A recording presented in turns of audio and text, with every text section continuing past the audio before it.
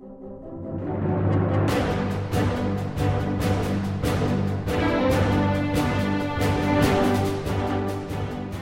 to the Verse by Verse podcast, a ministry of the Friendship Congregational Bible Church.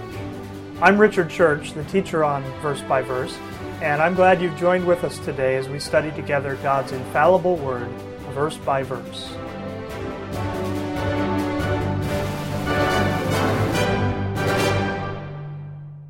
Let's turn in our Bibles to the book of Hebrews.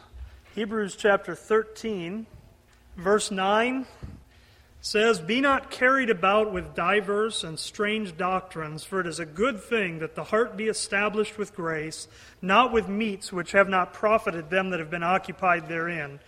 We have an altar, whereof they have no right to eat, which serve the tabernacle. For the bodies of those beasts whose blood is brought into the sanctuary by the high priest for sin are burned without the camp. Wherefore Jesus also, that he might sanctify the people with his own blood, suffered without the gate. Let us go forth, therefore, unto him without the camp, bearing his reproach. For here have we no continuing city, but we seek one to come. By him, therefore, let us offer the sacrifice of praise to God continually, that is, the fruit of our lips, giving thanks to his name. But to do good and to communicate, forget not, for with such sacrifices God is well pleased." And the writer of Hebrews, the book of Hebrews, is very much a commentary on the types and symbols of the Old Testament and how those things are fulfilled in Christ. And as he talks there about Christ suffering without the gate, and he likens that to the sacrifices and how the bodies are burned without the camp, he talks about that sacrifice of Christ, but then mentions another sacrifice. He talks about a sacrifice of praise, and he says that sacrifice of praise is the fruit of our lips, giving thanks to his name.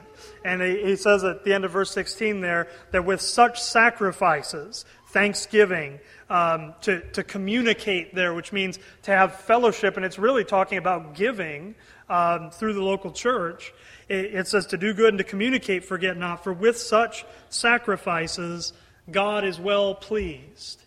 And with thanksgiving, often we think about abundance and don't necessarily think about sacrifice.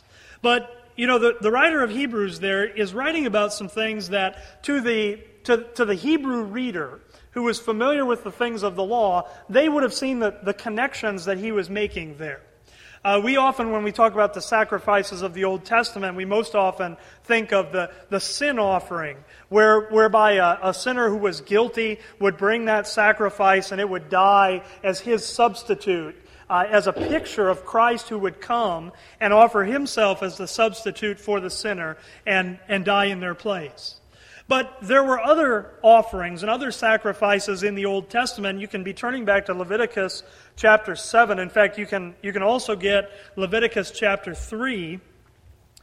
There was a sacrifice called a thanksgiving offering. And this was not something that they gave on a certain day of the year. We have a Thanksgiving Day, which is a day set aside to give thanks. And of course, you all know the history back into American history about the Pilgrims and, the various Thanksgiving proclamations by General George Washington and, President George Washington at the time and Abraham Lincoln. But Israel had a thanksgiving offering that was a peace offering. In fact, here in Leviticus chapter 7, let's start in verse 11. It says, "This is the law of the sacrifice of peace offerings, which he shall offer unto the Lord. If he offer it for a thanksgiving, then he shall offer with the sacrifice of thanksgiving unleavened cakes mingled with oil, unleavened wafers anointed with oil, cakes mingled with oil of fine flour, fried. Besides the cakes, he shall offer for his offering leavened bread with the sacrifice of thanksgiving of his peace offerings." And there was this thanksgiving offering. Now, the peace offering that it talks about was kind of a category of sacrifices. And it included the thanksgiving offering. It included as well the just a free will offering, and also the offerings that were associated with a vow, with completing a vow. And when it talks about being a peace offering here, put a mark here in chapter 7 and go back to chapter 3. Now, understand that this offering was not in order to obtain peace with God. It was the sin offering that when they offered the sin offering, it said that they would have atonement with God, where that relationship would be set aright again. Of course, you understand that those animal sacrifices were only ever a temporary thing that pointed to Christ, the once-for-all sacrifice, so that today these things, the animal sacrifices are no longer necessary. And yet, there are types and symbols here that have some important significance for us. The peace offering was not given in order to get peace with God. The peace offering was given because you had peace with God. It was given, like we say, one of the offerings was a thanksgiving offering. And in fact, if you hadn't brought the right sin offerings and things, if you were still bearing sin in the sense that you hadn't brought that offering and gotten atonement, you couldn't give a peace offering. Okay, you had to be in a state of cleanness. You couldn't come as someone unclean. Now, in the sin offering, the sinner came as unclean, right? And it was through that sacrifice that they were set back in a state of cleanness. But these offerings, you had to be clean in order to bring the offering. So these offerings don't speak to justification and salvation, but rather they speak to something for the person who is a believer. And in fact, the offering itself, these peace offerings, are fulfilled in the believer. Now, the peace offering here, it's going to give all of the details of what was involved in bringing the offering. Leviticus chapter 3, verse 1, it says, "And if his oblation," that's just another word for a sacrifice, "if his oblation be a sacrifice of a peace offering, if he offer it of the herd, whether it be a male or female, he shall offer it without blemish before the Lord." Now, it mentions here the offering of the herd. There were 5 kinds of animals for Israel that were sacrifice animals. It was you had the sheep, of course, a lamb, a goat, cattle, what the Scripture calls a bullock or a heifer, and then there were turtle doves and pigeons that they could offer. Now, the peace offering, actually, if you read the whole passage, we're not going to read all of chapter 3, but the peace offerings could be given of the herd, of the flock, or of the flock of the sheep or of the goats. So it could be a cow, a goat, or a sheep. They couldn't offer these birds as a peace offering. You see it says they have to offer it. It can be a male or a female. It doesn't specify the age it has to be like it does with some other sacrifices. But it has to be without blemish. See, all the sacrifices, they couldn't bring just some sick animal that was going to die anyway. It had to be without blemish. Now, in the sin offering had to be without blemish, and that spoke of Christ and His sinlessness. But here, when it talks about this sacrifice being without blemish, I want you to notice, we're gonna go from these passages in Leviticus over to some other places. There's actually 2 passages in the New Testament that use the words without blemish. The first is in 1 Peter chapter 1. 1 Peter chapter 1, where he says, verse 18, "For as much as ye know that ye were not redeemed with corruptible things as silver and gold from your vain conversation received by tradition from your fathers, but with the precious blood of Christ, as of a lamb without blemish and without spot." And so Christ is the lamb that is without blemish, but let's not forget, if we go back to Ephesians chapter 5, let's not forget that when we place our trust in Christ, when we receive eternal life, God counts some things as being true of the believer. He counts some things as being true of the church, of the body of Christ. And in Ephesians 5, verse 25, it says, it's speaking to husbands, it says, "Husbands, love your wives, even as Christ also loved the church and gave himself for it." See, that's Christ as the sin offering. But notice what it says about the church in verse 26, that he might sanctify and cleanse it with the washing of water by the word, that he might present it to himself a glorious church, not having spot or wrinkle or any such thing, but that it should be holy and without blemish. Do you realize that if you've placed your faith in Christ, if you are a member of that body of Christ, that church that the Apostle Paul is writing about there, God looks at you as being without spot, without blemish. And that sacrifice of thanksgiving had to be without blemish.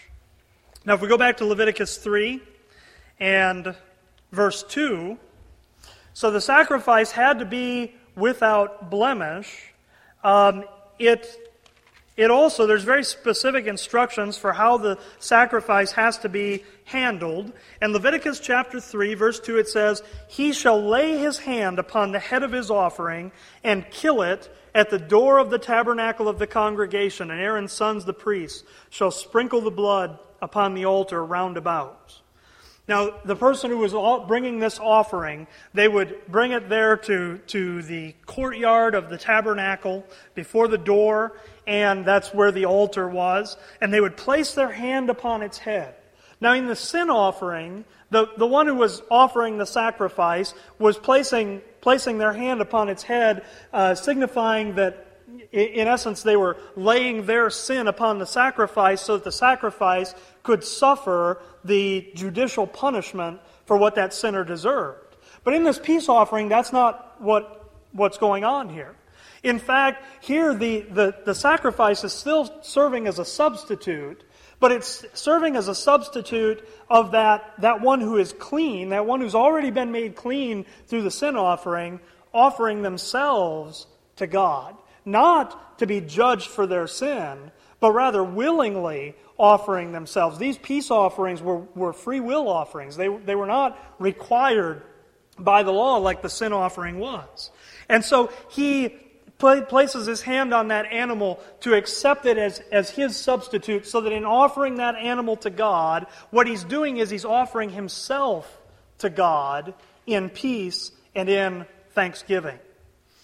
When you consider the passages that talk about how the believer is to mortify our members which are upon the earth, that's very similar to what the offerer here was doing in type and symbol. They were offering themselves to God. We don't bring an animal and offer that, as our substitute to offer ourselves to God. But the Scripture instructs us in Romans 8 and Colossians chapter 3 and other places to put to death ourselves. See, it's a death to self. That's what the one offering the sacrifice was doing in placing his hand on that animal. And you see that the blood was sprinkled round about the altar. Now here the blood is not given as as the thing that purchases salvation, right? I mean, that again would be that sin offering, and the blood there, how that was handled, typified that. But here it's the way the blood sustains the believer. When the Scripture says that the life of the flesh is in the blood, it's true the life of the flesh is in the blood, in the sense that for us as believers, the shedding of Christ's blood gives us life. But you see, it's not as if that blood just needs to be applied the one time. We need to always be close to that blood of Christ. Okay, now Christ doesn't have to shed his blood over and over and over again, but that's where we get our sustenance and our strength. That's why in the Lord's Supper, that fellowship meal between believers, there is symbolically that picture of the blood of Christ, and that's to be remembered until he comes. See, our need for the blood of Christ was not just a need that we had as we were lost, but it's a need that we have continually as believers, to rely on that blood of Christ shed for us. The sacrifice, still in Leviticus 3, verse 3, it says, "He shall offer of the sacrifice of the peace offering, an offering made by fire unto the Lord, the fat that covereth the inwards, and all the fat that is upon the inwards. In all of the sacrifices, the fat belonged to the Lord, and the fat symbolizes abundance. And so the believer, that abundance that we have, not so much talking about the physical abundance of possessions and that kind of thing, but that abundant life that we have in Christ, when we offer ourselves to Him, that's all we're offering back to Him, is the abundance He gave us in the first place. That's true of the physical things as well, by the way. And the fat there represents that abundance. In verse 4 it says, "And the two kidneys, and the fat that is on them, which is by the flanks, and the caul above the liver, with the kidneys, it shall He take away." And the liver, all those organs represent the inner man. You see, and the idea here is that these certain organs are sacrificed completely to God. Something else is going to be done with the rest of the sacrifice, but those specific organs are put on that burnt altar, and they're burned up completely and given completely to God. And it symbolizes us, giving that inner part of ourselves completely to the Lord. In verse 5, it says that Aaron's son shall burn it on the altar upon the burnt sacrifice. Now, the peace offering wasn't offered by itself. The peace offering was offered on the burnt sacrifice. See, again, the idea there is that this isn't that burnt sacrifice that would be offered for sins, but this is something that has to be offered after that. It's laid upon it. The burnt sacrifice has to be there first on the altar before the peace offering can be given. And these things are placed there on the burnt sacrifice, which is upon the wood that is on the fire. It is an offering made by fire, and it says it is a sweet savor unto the Lord. Now, that sweet savor, many times with these offerings, God talks about how they would be a sweet savor.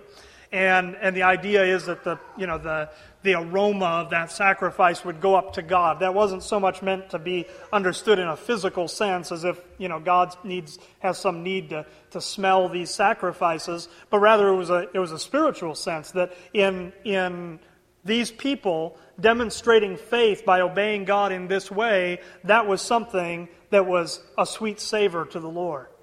And the Scripture, like we saw with the without blemish, in the New Testament, that's applied both to Christ. Christ's offering was a sweet savor to God. Christ, in offering Himself for sin, was a sweet savor to God. But turn to 2 Corinthians chapter 2. 2 Corinthians chapter 2, notice as well that for those who have placed their trust in Christ, that sweet savor of Christ clings to them as well. So that 2 Corinthians chapter 2, verse 15 can say, "For we are unto God a sweet savor of Christ in them that are saved and in them that perish. To the one we are the savor of death unto death, and to the other the savor of life unto life. And who is sufficient for these things?" And, of course, the answer to his question there is nobody's sufficient for it. We're not sufficient for it. It's something God's done completely by His grace. So that same sweet savor of Christ, which was far beyond the sweet savor of these Old Testament sacrifices, God says that's true of the believer, that we are that sweet savor of Christ. If you go back to Leviticus 7, so all those things about the peace offering are true of the specific thanksgiving offering, but the thanksgiving offering has a few additional elements that are mentioned. Leviticus chapter 7, and skip down to verse 12. Leviticus chapter 7 and verse 12. In addition to that peace offering, Leviticus 7 verse 12 says, "If he offer it for a thanksgiving, then he shall offer with the sacrifice of thanksgiving unleavened cakes mingled with oil, and unleavened wafers anointed with oil, and cakes mingled with oil of fine flour fried." Now, unleavened bread, leaven in the Bible is always a type of sin, and bread is a picture of flesh.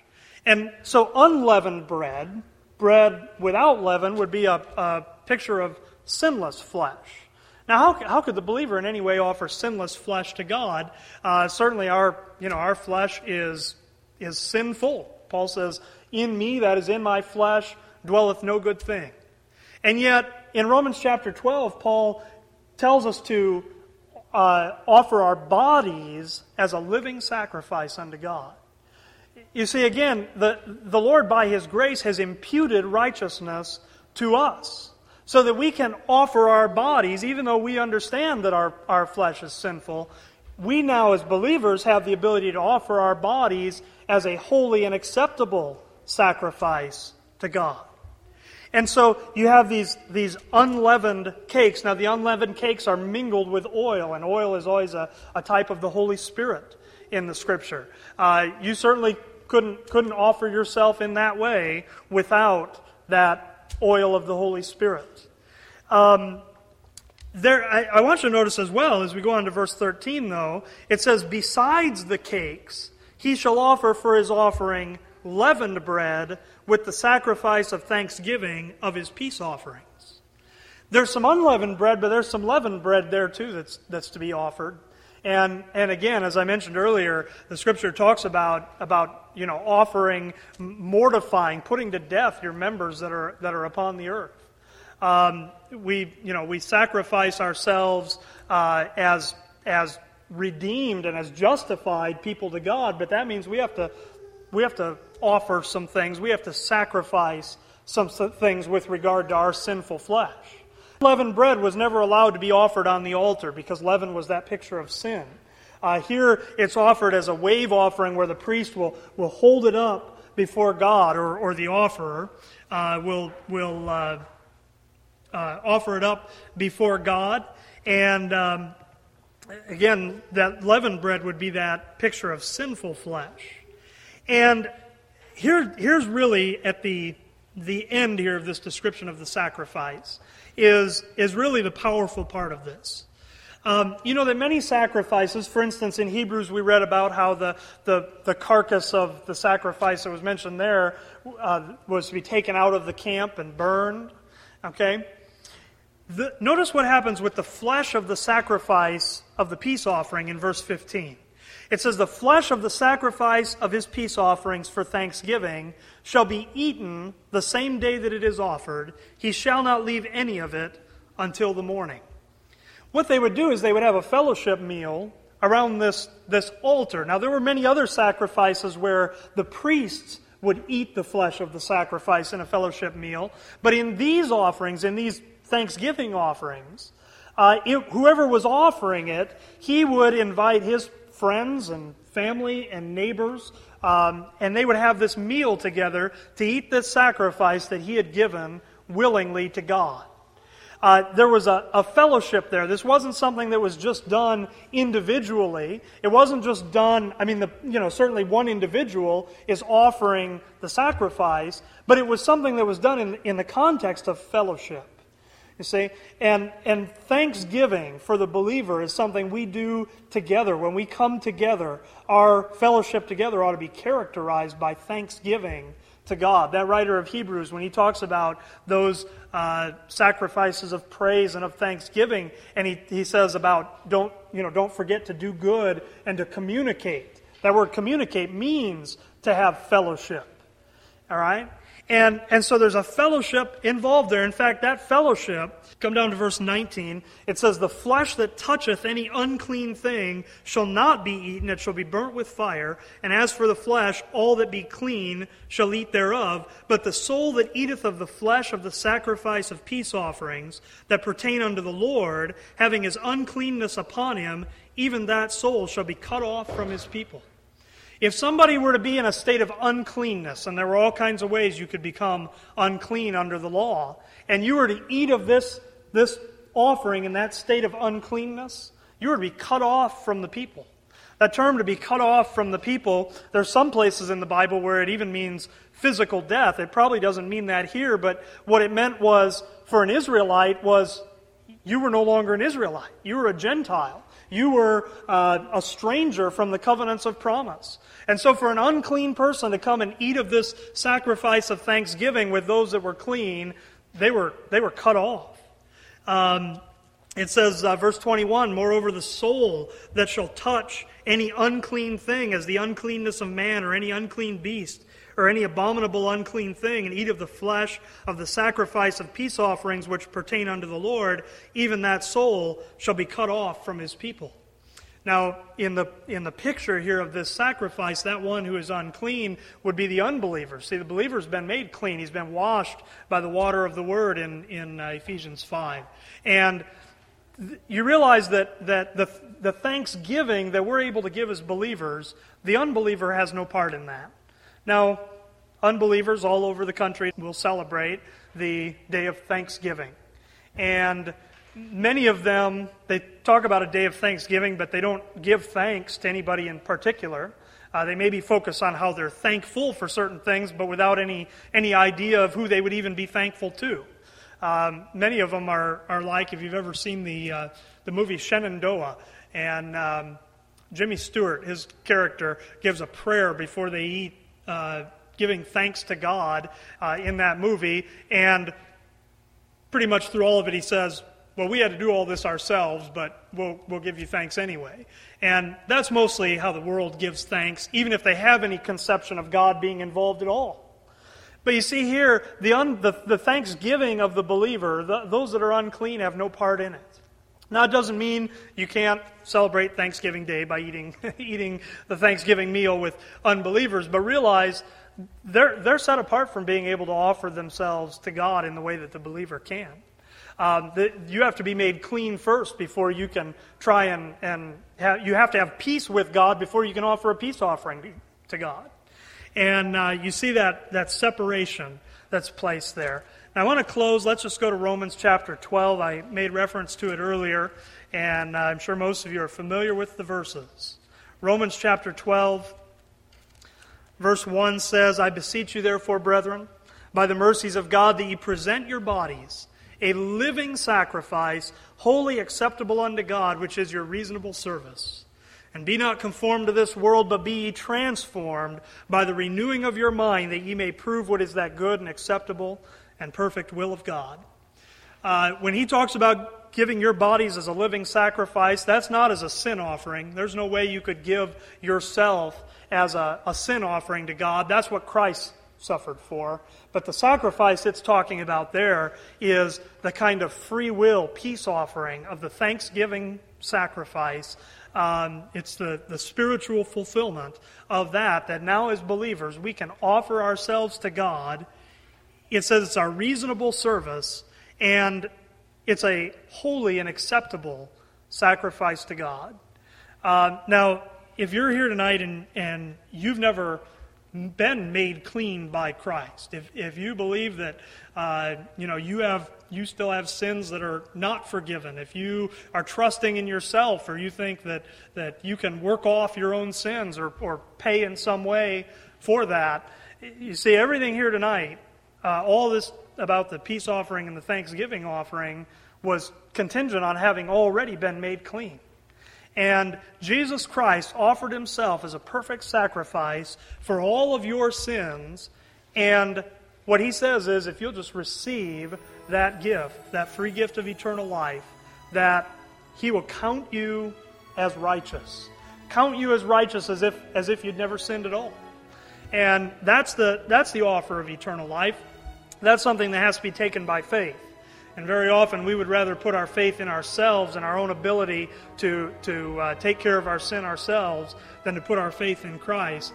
But that is an utterly futile task to think that you in any way could, through any kind of sacrifice or work or anything of your own, pay for your sins, to think that your work would have to add to his. But rather we can receive as a free gift that gift of eternal life, and then we can offer ourselves as a sacrifice, having been made clean by the blood of Christ.